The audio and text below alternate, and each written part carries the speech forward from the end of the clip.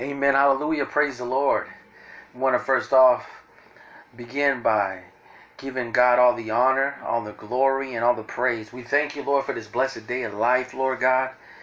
We thank you, Lord, for all that you are doing, Lord God, and for all what you are about to do, Lord Heavenly Father.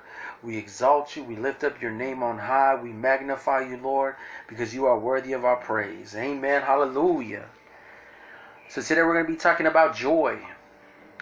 You know, today a lot of people are faced with so much opposition and so many obstacles, and with all that is occurring with this pandemic, some people's spirits are getting grieved as they pray for perhaps their health or perhaps the health of their loved ones.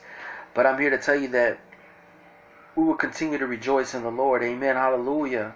You know, the Bible teaches us in the book of James is that we should count it all joy. We should count it all joy when we fall into various trials. So whenever things are rising up against us, we should just go ahead and just count it all joy, God's people. That's in James 1:2. So let's count it all joy. And let us have the attitude that the prophet Nehemiah had as well, as what he said, that the joy of the Lord is my strength. The joy of the Lord is my strength. So why would he say such a thing? Because he knew that his life was no longer his life, but that his life belonged to God. Amen. Hallelujah. And being that his life belonged to God, that all his actions, all his works were dedicated unto the Lord. And he was after what? To pleasing God Almighty. Right? Regardless of all the circumstances that were around him. And he had a task of, rebuilding for the Lord. But ultimately, even with adversity from people that want to try to stop, yet he continued to press on. And so this is the attitude that we need to have as believers, that you know what? The joy of the Lord is my strength. Amen. Hallelujah. So let's have that attitude like Nehemiah.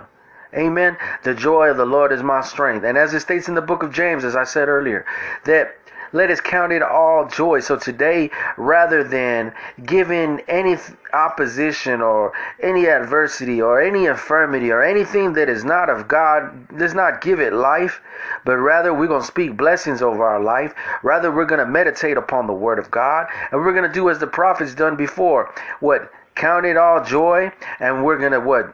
Draw strength from the Lord, right? Because the joy of the Lord is our strength. So we're going to meditate on that rather than anything else, because ultimately we know that we are victorious in the kingdom of God. Why? Because the God that we serve, amen, the God of Abraham, the God of Isaac, the God of Jacob, amen, hallelujah, he is the God that we serve. And we are victorious because why? We have received who? Jesus Christ. And because we have received Jesus Christ, that we have become co-heirs.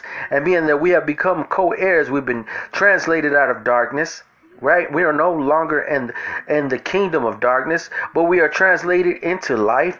And that we are now co-heirs to the kingdom of God. Amen. Hallelujah. See, now, the enemy wants to try to put things into our minds, but we're going to cast down any wicked thought, any wicked imagination, anything that exalts itself against the kingdom of God. We're going to cast it down, and we're going to stand firm on the word of God, right? And we're going to, you know what? I'm not going to allow these circumstances to dictate my life. You know why? Because I know who I am in the body of Christ, and I know who my Father is, and I know that the God that I serve, my Father that is in heaven, there is no limits to what he can do.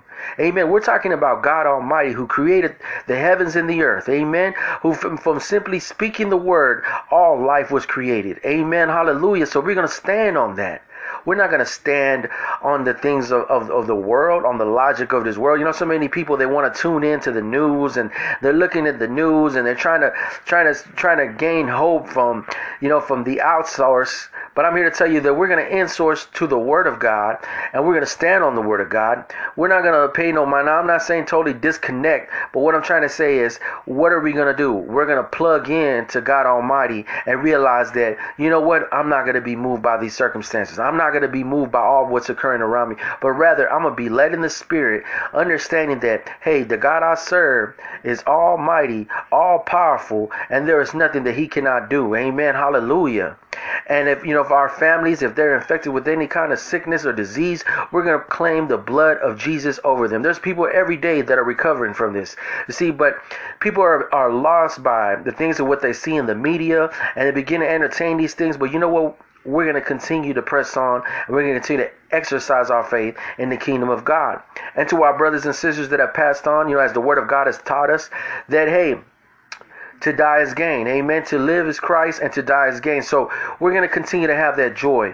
We're going to continue to press on. And we're going to rejoice in knowing that, hey, you know what? The God that we serve is not of the dead, but of the living. Because our brothers and sisters that have passed on, they're no longer dead. But they have not been dead, but they have been translated out of death. Amen. They have conquered the sting of death because they had received Jesus Christ as their Lord and their Savior, just as we have. Amen. So we're going to continue to press on. Amen. And we're going to continue to praise our Lord, our Savior. And we're going to count it all joy through various trials. And what? The joy of the Lord is our strength. This has been Reverend Garza, Street Evangelist.